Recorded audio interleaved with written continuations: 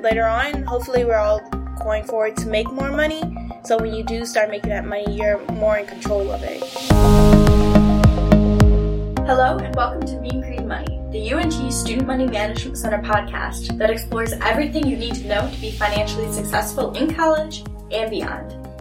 Today, we're going to take a break from interviews and reach into the Mean Green mailbag to answer real questions from real students over topics including budgeting, retirement savings, and credit. Hope you enjoy.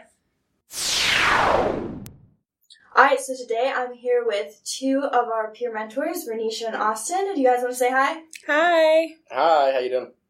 That was a very unenthusiastic hi. Okay. Hey, sorry. Hi, everyone. We're so happy to be here. We're just really hoping we provide you with the necessary information. Yeah. We're gonna have a good time. Yeah. Good time. And today, the point of our podcast is to answer questions that come from real students. So if you have questions, you didn't hear them answered on the show, please send them to us so you can make it in one of our next Mean Green mailbag episodes. Cool. Oh, let's see what we're starting off with today. I pulled my credit report, but there's not a score on it. I thought my score was all that mattered, so why isn't it here? What do you guys have to say about that one? You want to go? No, me. No, you can take the first one. Okay. So, I think we all get confused with it, but a credit report and a credit score are totally different things. So when you get your 3 federal free credit reports, your credit report actually tells you what goes into the actual score. So think about it as a paper. When your teacher is writing those little notes, that's the credit report, and then your grade is the credit score. Yeah, and the thing to keep in mind with this too is there are a lot of different credit scoring systems, but most of them are going to be based off of some sort of information that's found on your credit report. So if you go straight to that source, to the credit report, and you make sure everything on there is accurate, that's going to help you out no matter what scoring system somebody would look like. Also, even if you do get the 3 free credit reports from the bureau, that doesn't mean they're going to give you your credit score free. So you might have to go somewhere else to get the actual score, or if your bank offers it, you can do that as well. Yeah, or there are a lot of free services like a Credit Karma or Credit Sesame where you might be able to sign up and receive your credit score for free. Cool beans. Alright, next. Did you guys see that article, I think it was from Market Watch, that was floating around Twitter that people were freaking out about because the headline said that you need to have twice your income saved for retirement by age 35? No, I don't think I saw that article. What was it? What did it go into detail about? I don't know. I didn't actually ever read the article. I just saw that there was like a giant uproar among people around the age of 35 or younger saying that it is completely impossible or impractical. And then, of course, there's backlash from the other side saying, yeah, but that's what you have to do. So this question just says, Twitter says I need twice my income saved for retirement by 35. What? With a lot of A's. Well, I like to call that panic news. Well, it just kind of just made you panic. I'm basically, retirement is whatever life you feel like you want when you get to when you no longer want to work. So that retirement fund is really based upon you. You have any? I would say, kind of going off what Vernice was saying, it really boils down to whatever you are comfortable with. If you're comfortable with retiring off of $150,000, then that's what you're comfortable with. If you feel like you need more than that to be comfortable with all your expenses and everything, then shoot for more. But all of it comes down to really what you're saving. You just kind of have to figure out how you are saving personally and then adapt to what you want your goals to be.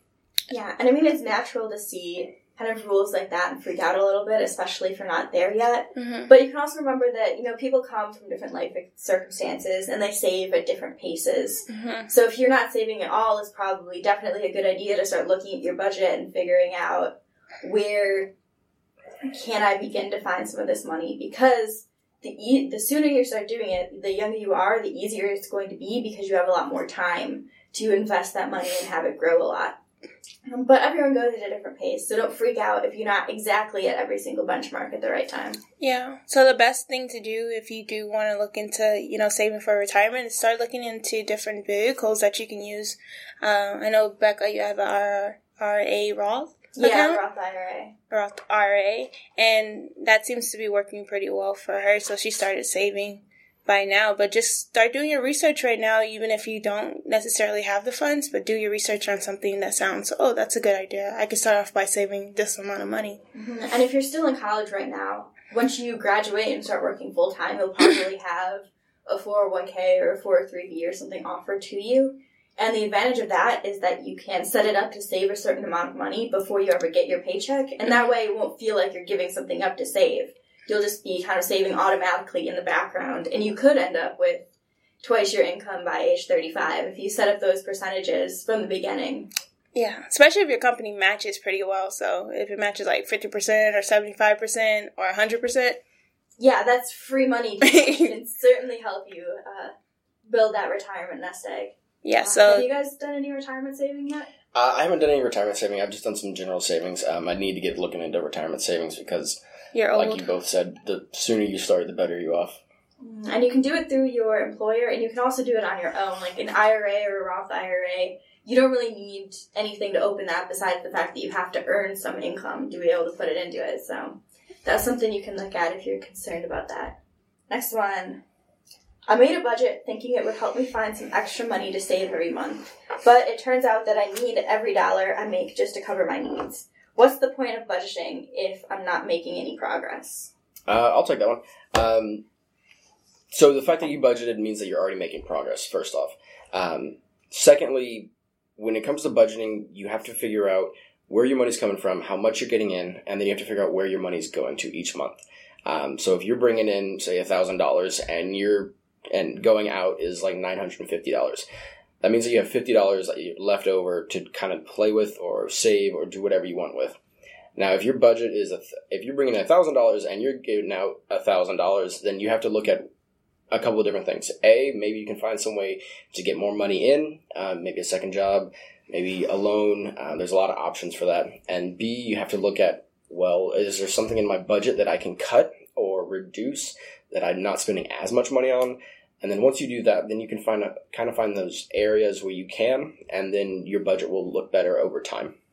Yeah, and you can also think about the fact that just because you might not be making progress, feel like you're making progress in numbers, you can still be making progress in habits. Yeah. So if you're building those habits of tracking your expenses and planning and sticking to a budget, that habit is going to pay off when you start making more money and have enough money. Later on, hopefully we're all going forward to make more money. So when you do start making that money, you're more in control of it. In life, you're ready for it now. Yeah, that's definitely what I always tell students when they're like, well, I don't have enough money to budget, or I really don't think, I know what I have to pay for it, but it's always good because later on, hopefully we're all going forward to make more money. So when you do start making that money, you're more in control of it. And, Yeah. What are your favorite ways to save money? I used to, when I was working for a grocery store, I used to get paid weekly. And if anyone's been paid weekly, you know that is the easiest money to spend, because when you turn around, you're going to have more money. Like if you spend all your money, you're going to have some more. And I do miss that, but I was having a hard time saving. So what I did was, and this doesn't have to be, anyone else's. I got a NetSpend account, and I basically sent like 30% to the NetSpend card, and 30% of my check would every week go towards, and I cut up that card. And since it's a online service, I couldn't go to a branch or anything. There was no way to access it. And so I knew when I really, really needed the money, then I would get another card, and I'll take some time. So I would be able to not see my money or do anything to spend it. So that was really good for me when I was younger. Yeah, I think a lot of times one of the easiest and biggest things you can do is the out of sight, out of mind. Yeah. You don't see the money in your account. You learn to live without it, and you don't feel like it's money that you can spend. Mm-hmm. What about you, Austin? What do you do? I kind of do the same thing. So with my bank account, I use two different banks. I use one for my regular checking, and then I have a savings attached to that. And then the other bank, I have just a savings. So with the bank that has the checking and savings, I'll have it deposit $20 out of a paycheck into that savings. And then with the other bank, kind of do the same thing with Renisha. I don't have a card attached to that or anything. It's literally just a savings account. It has to be an electronic withdrawal. So then for each month I put $50 into that one. So kind of out of sight, out of mind. I know people that if they get a check, what they'll do is they'll go and they'll deposit it and they'll take out $20 and they'll stick it under their mattress basically. Sometimes that works, but with that you're not really accruing any interest, so that may not be the best way to do it. How did you pick what bank to put your savings account I in? went to orientation. Wells Fargo got you. Yeah, Wells Fargo. I was like, I don't have a bank account. They're like, you need one? I was like, yeah, sure, let's go. And then, I also, my bank account that's checking and savings is Wells Fargo. The one that's just a savings is actually a credit union. They usually have a higher interest rate to be able, so you save more, you gain more over time with that interest rate. Yeah, I know you're talking about Ally, and I've been, since I am, leaving, I've been trying to figure out what I was going to do for my banking, and I think I'm going to put, my new savings into that. Yeah, there can be a pretty big variance in interest rates, because I used to have a Wells Fargo savings account, and I think it paid 0.01% interest. Yeah. But now, I have it in Ally, which is a completely online bank, and I think I'm getting 1.6%, which is still not a lot of interest, but is way higher than 0.01%. Yes. I think with the savings account through the credit union, I'm getting, I want to say it's just under 2%, and for most of my friends, that's probably the best interest rate I've found, without actually having to keep a balance. Without having to keep a ridiculously large or some balance fees or anything like that. So, if you do find a savings account that has a really great interest rate, check on the fees or check on the amount you might have to maintain. And just make sure you watch out for those things. Yeah, and I would say, there's enough banks out there that don't charge monthly fees, especially for students, that you should be very suspicious of what value you're getting if you do end up with a bank account that makes you pay. Oh, absolutely. Monthly fees. There's a lot of, and not even just in-person banks, but also just online banks. I know y'all talking about Ally. Simple is also one that you can use. They don't offer any, they don't charge any, fees off of that, and I believe their interest rate's pretty good, and it's that all online thing. They also, I believe when you use an ATM, they reimburse you if it charges you a fee. Wow. So that might be something to look at. Yeah, that's a decent feature, especially when it's an online bank where you can't just walk into a branch and get cash. Yeah, so, and it's also, but I think the reason they do that is because they don't have any ATMs themselves, so there's no... That's saving them money, honestly. No, absolutely. So I think that works out in the end for you. Okay. Yeah, and quick side note, we can't recommend any banks to you. We're just sharing kind of our personal experience about the things that we've used and the things that we've seen out there. Obviously, what's best for you may be the same or maybe completely different from what works for us. Yeah, just maybe look around a website I like to use, but I'm not forcing it upon anyone's life. It's NerdWallet, and it's really good about comparing different banks to whatever you want. Basically. Yeah, I basically sent everyone to either NerdWallet or Bankrate to compare different things. Not just that, looking online is definitely a great feature, especially in today's world, but also just talk to your friends, talk to your family, see what experiences they have had with different banks or different online companies, because word of mouth is a very powerful thing, and you may not always find honest reviews online. You can find some very strong opinions from your family. I'm sure. Absolutely. True. Next one is, how can I develop multiple sources of income while I'm in school? I'd love to speak on this. So I actually have 3 jobs. And on top of that, I do go to BioLife here in Denton. Every day I'm hustling. Every day. It's really about balance. I work 3 jobs. I go to school full time, and I still manage a social life. You really have to balance and plan out your schedule. Once you get to 2 jobs, you will have figured out how to balance your schedule. 3 jobs, it just gets a little bit crazier from there, but it's definitely something you can do. So, I know you mentioned BioLife. That's really great if you're not too bad with needles. Also, if you have a car or anything, you could do Uber, and if you feel like maybe Uber isn't the safest option, you can do Uber Eats. And I know someone who's making about $343 a week just doing Uber Eats. Not just that, you could also do, I believe it's Lodell and Lyft are also great alternatives to that as well.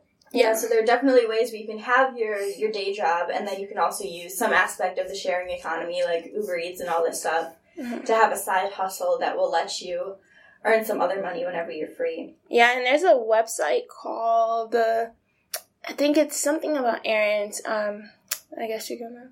DoorDash is also a good one you could look at. No, there's one where you actually just run errands for people. Oh, Favor? Yeah, Favor. Yeah, you see like all the billboards for that. Yeah, so if you want to walk dogs or babysit anything, then you can make some extra money. But also, when you're in school, just make sure that your main priority is being in school. If the extra money is just for like fun money or just so you can have a little bit more room, just make sure that you're not losing sight of you gaining that degree to make more money, because that's the main reason you're here.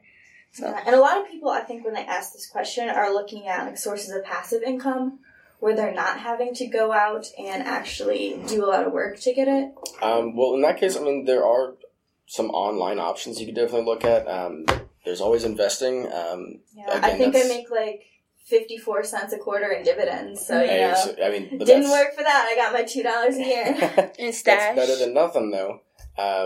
But you just gotta be careful with the stock market, because sometimes you can't predict what's gonna happen.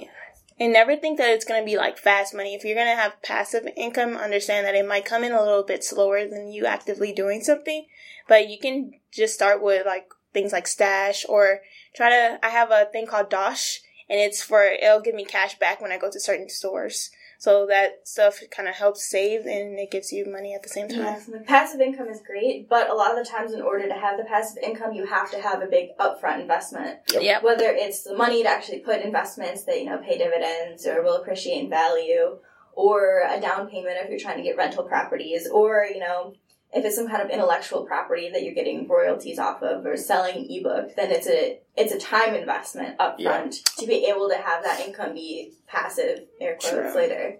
Or you could maybe try to have DJ Khaled adopt you, because I know he gave royalties to his son, and I'm just like, hey, you sure you don't need a daughter or anything like that? Start looking at you. Be like, okay, so do we have a rich uncle somewhere? Like, are you guys hiding him? look for rich family members. Yeah, seriously. Not getting that will. Seriously, it's like, is this a whole joke? Have we been joking the whole time? I understand money now, guys. We can act like we're rich again. Calm down. So, but. All right. What's the difference between work study and just getting a job? Is there any reason that I would want to do work study if I could get a higher paying job somewhere off campus? The only reason why you would, it kind of depends on you, and this is where you start. One rule of college I always say that people should know first is know thyself, and that's what college really teaches you. It teaches you what you can balance. If you can balance off-campus job, which is usually more demanding, maybe they're not as flexible with your school schedule, and maybe like you have to travel long distance, then okay, that's cool. But with a on-campus job, it's one you really probably won't have to travel as far if you live on campus. They're a little bit more understanding, and also the hours aren't as bad. So I know on our campus, it's 20 hours, a maximum 20 hours during the week semester. You can only work a week. So that really helps me balance school, and I'm not really overwhelmed. And also, I don't know, this is like the best job I've ever had. And so, yeah, I think you also asked about work-study balance. Like, what's the difference? So the difference between work-study and just getting a job. I've had work-study in the past. Actually, I'm on work-study now with this job. My other two jobs are off campus. Like Renisha was saying, one thing you really have to think about is scheduling, in my opinion. Again, it kind of goes back to what she was saying about know thyself. If you can work those extra hours and be able to like run effectively and efficiently, then do it. If you don't think it's going to take a toll on your grades or your social life or anything like that that's important to you, then do it. Again, this is just my opinions, though. Yeah, and looking at it from kind of a more technical point of view, if you're looking at a work-study job, there is a little bit difference in the amount of taxes that you're going to have to pay. You don't have to pay as many taxes from income that you earn from work-study, but if you're making, $11 off campus versus $9 on campus, you might still come out ahead, even though you're paying more in income taxes off campus. And then the other thing to think about is if you're just kind of on the edge with FAFSA between being able to qualify for grants or different types of loans, then your off-campus job is going to make a bit bigger difference to your EFC when you're filling out your FAFSA than a work-study job would. But it's kind of, like they said, knowing yourself, knowing your priorities, and what the better fit is for you. I think I need to take out a private loan to pay off my tuition balance, but I'm scared to ask my parents to co-sign. They're very anti-debt, so I've been trying to handle everything myself, and I'm afraid they're going to be disappointed in me for wanting more loans. Are there other options, and how do I approach my parents about co-signing? Oof. There's definitely options. This situation, you've got a lot of options. First thing I would recommend is talk to your parents. Talk to them about it. Tell them what's going on. See if there's something that y'all can work out together without having to take out a private loan. My very, very last thing I would recommend anybody to do to pay tuition is a private loan. Definitely see if there are any other scholarships that you have missed. Maybe you can apply for those, because if you're not applying for scholarships, you're just leaving money on the table. Those are my two best options for you. And I would say when you do approach your parents, if you've narrowed down that, this is basically your best option, if you're in that situation, do your research before you approach your parents with it and figure out some of those numbers about kind of exactly how much money you would need, what the terms would be, what their responsibilities and your responsibilities would be with it. So you're going to them informed from the beginning, and that can help show that you're taking this seriously and you want to go about it responsibly. Because I'm sure that's what a big fear of any parent who's trying to co-sign is, that, how is my student going to deal with this? Is there a chance that I'm going to have to make these payments? Can I handle making these payments if my student doesn't? And if you go there informed with a plan, knowing all the terms, that could probably help quell some of those fears that your parents might have. I would also say, one, maybe start talking to your financial aid office and see if there's any way they can kind of work with you on that, and see if there's anything they're offering, such as, before you skip over to private loans, see if there is Parent Plus loans with the federal government, which is way better than taking out a private loan. It's still kind of that same idea of asking your parents to do that for you, though. Right. But it's not as much of it's not as bad, because usually their interest rates are a lot lower, so that might make your parents a little bit more comfortable. Well, wouldn't they still be thinking about a Parent Plus loan being solely in the parent's name versus a private loan being primarily in the student's name? Do you think you'd run into that's that? where so go ahead. That's where your advice about making sure that they kind of do their research, and also be prepared to hear no. If that's the case with your parents saying no, then go see if you can seek out other co-signers that may not necessarily be other family members, because it doesn't have to be your parents that co-sign for you. And I'm sure if you do get a no, I highly doubt that it's your parents trying to be mean to you. Yeah. It's because that's what they believe is best for you and their financial situation. And I'm sure, they're doing it because they love you in most cases, and not because, right, they're just trying to be mean or they don't want you to succeed or anything like that. They're just trying to look out for you in the long run, because in the long run, you're going to probably, depending on how much you take out, you may end up paying back more for a private loan than a regular federal loan. Yeah, and unfortunately, maybe one of the things is it financially feasible for you to continue on school, or do you want to just take off a semester and kind of work a little bit and look at other options of payment? And as well as just thinking about kind of where your parents are coming from. If anyone, we all have lived through the recession in 2008, and I can see where their fear is coming with the debt. So just that might be another place for you to kind of say, okay, I understand where they're coming from. I think that was the last question that we're going to get to in this episode, but watch out for future Mean Green Money episodes in the future. Do you guys have any parting thoughts, recommendations, anything interesting you've seen lately that you'd like to share? Parting thoughts, I would just say, when it comes to anything money related, always do your research. Always do your research. Always do your research. Because there are a lot of uncertainty out there, and the more effort that you put into research, the better off you're going to be in the long run. Also, I wanted to say is think about future you. All right, as you make these decisions, will future you be like, gosh, I'm so proud of my younger self, or will future you be like, I really don't know who that child was, and I hope they get their life together? Or, just make decisions. Understand that the things that you do today will definitely affect what you do, what happens to you later on, or, life later on. So if you start making those smart decisions today, you can definitely have smart decision outcome thingies tomorrow. All right. We'll see y'all next week. If you would like to hear your questions answered on a Mean Green Mailbag episode, please send them to money.management@unt.edu with the subject line Mean Green Mailbag.